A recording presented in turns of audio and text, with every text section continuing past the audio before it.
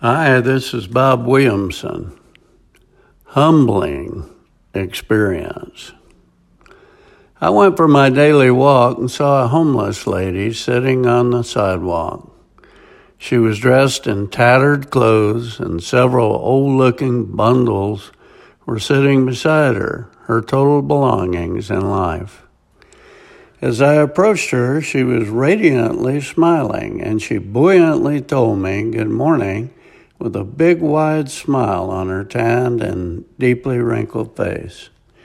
Her hair was in disarray and appeared prematurely gray. I felt compassion for her and wanted to give her a few dollars, but I'd left everything behind due to no pockets on my jogging shorts and t-shirt. I warmly greeted her and continued my walk for another block or so, and then I turned around to head back to my rental house. She was still sitting on the sidewalk where I'd seen her before, and I saw a younger, but obviously homeless man walking across a parking lot coming from McDonald's with a small bag and 2 large coffees. He walked directly over to the lady and knelt down beside her and gave her a coffee and some of whatever food was in the bag. Then I saw something that very nearly brought a tear to my eye. Right there, sitting on the sidewalk, they bowed their heads and said a prayer and offered thanks to God for their meager meal. It was a humbling, special moment that God allowed me to see. In the Florida Keys, it's extremely difficult to get anything built in a timely fashion. Island time is not merely a figure of speech down here, it's a way of life.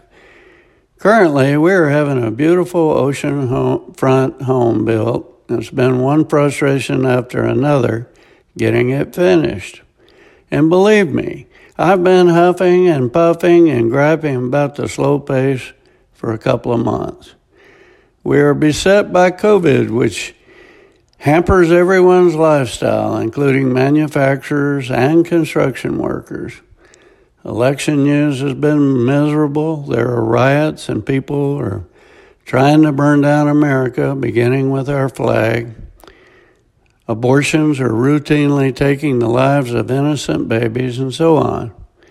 Most everyone seems to be in a foul mood. I thought about all the foregoing as I continued my walk.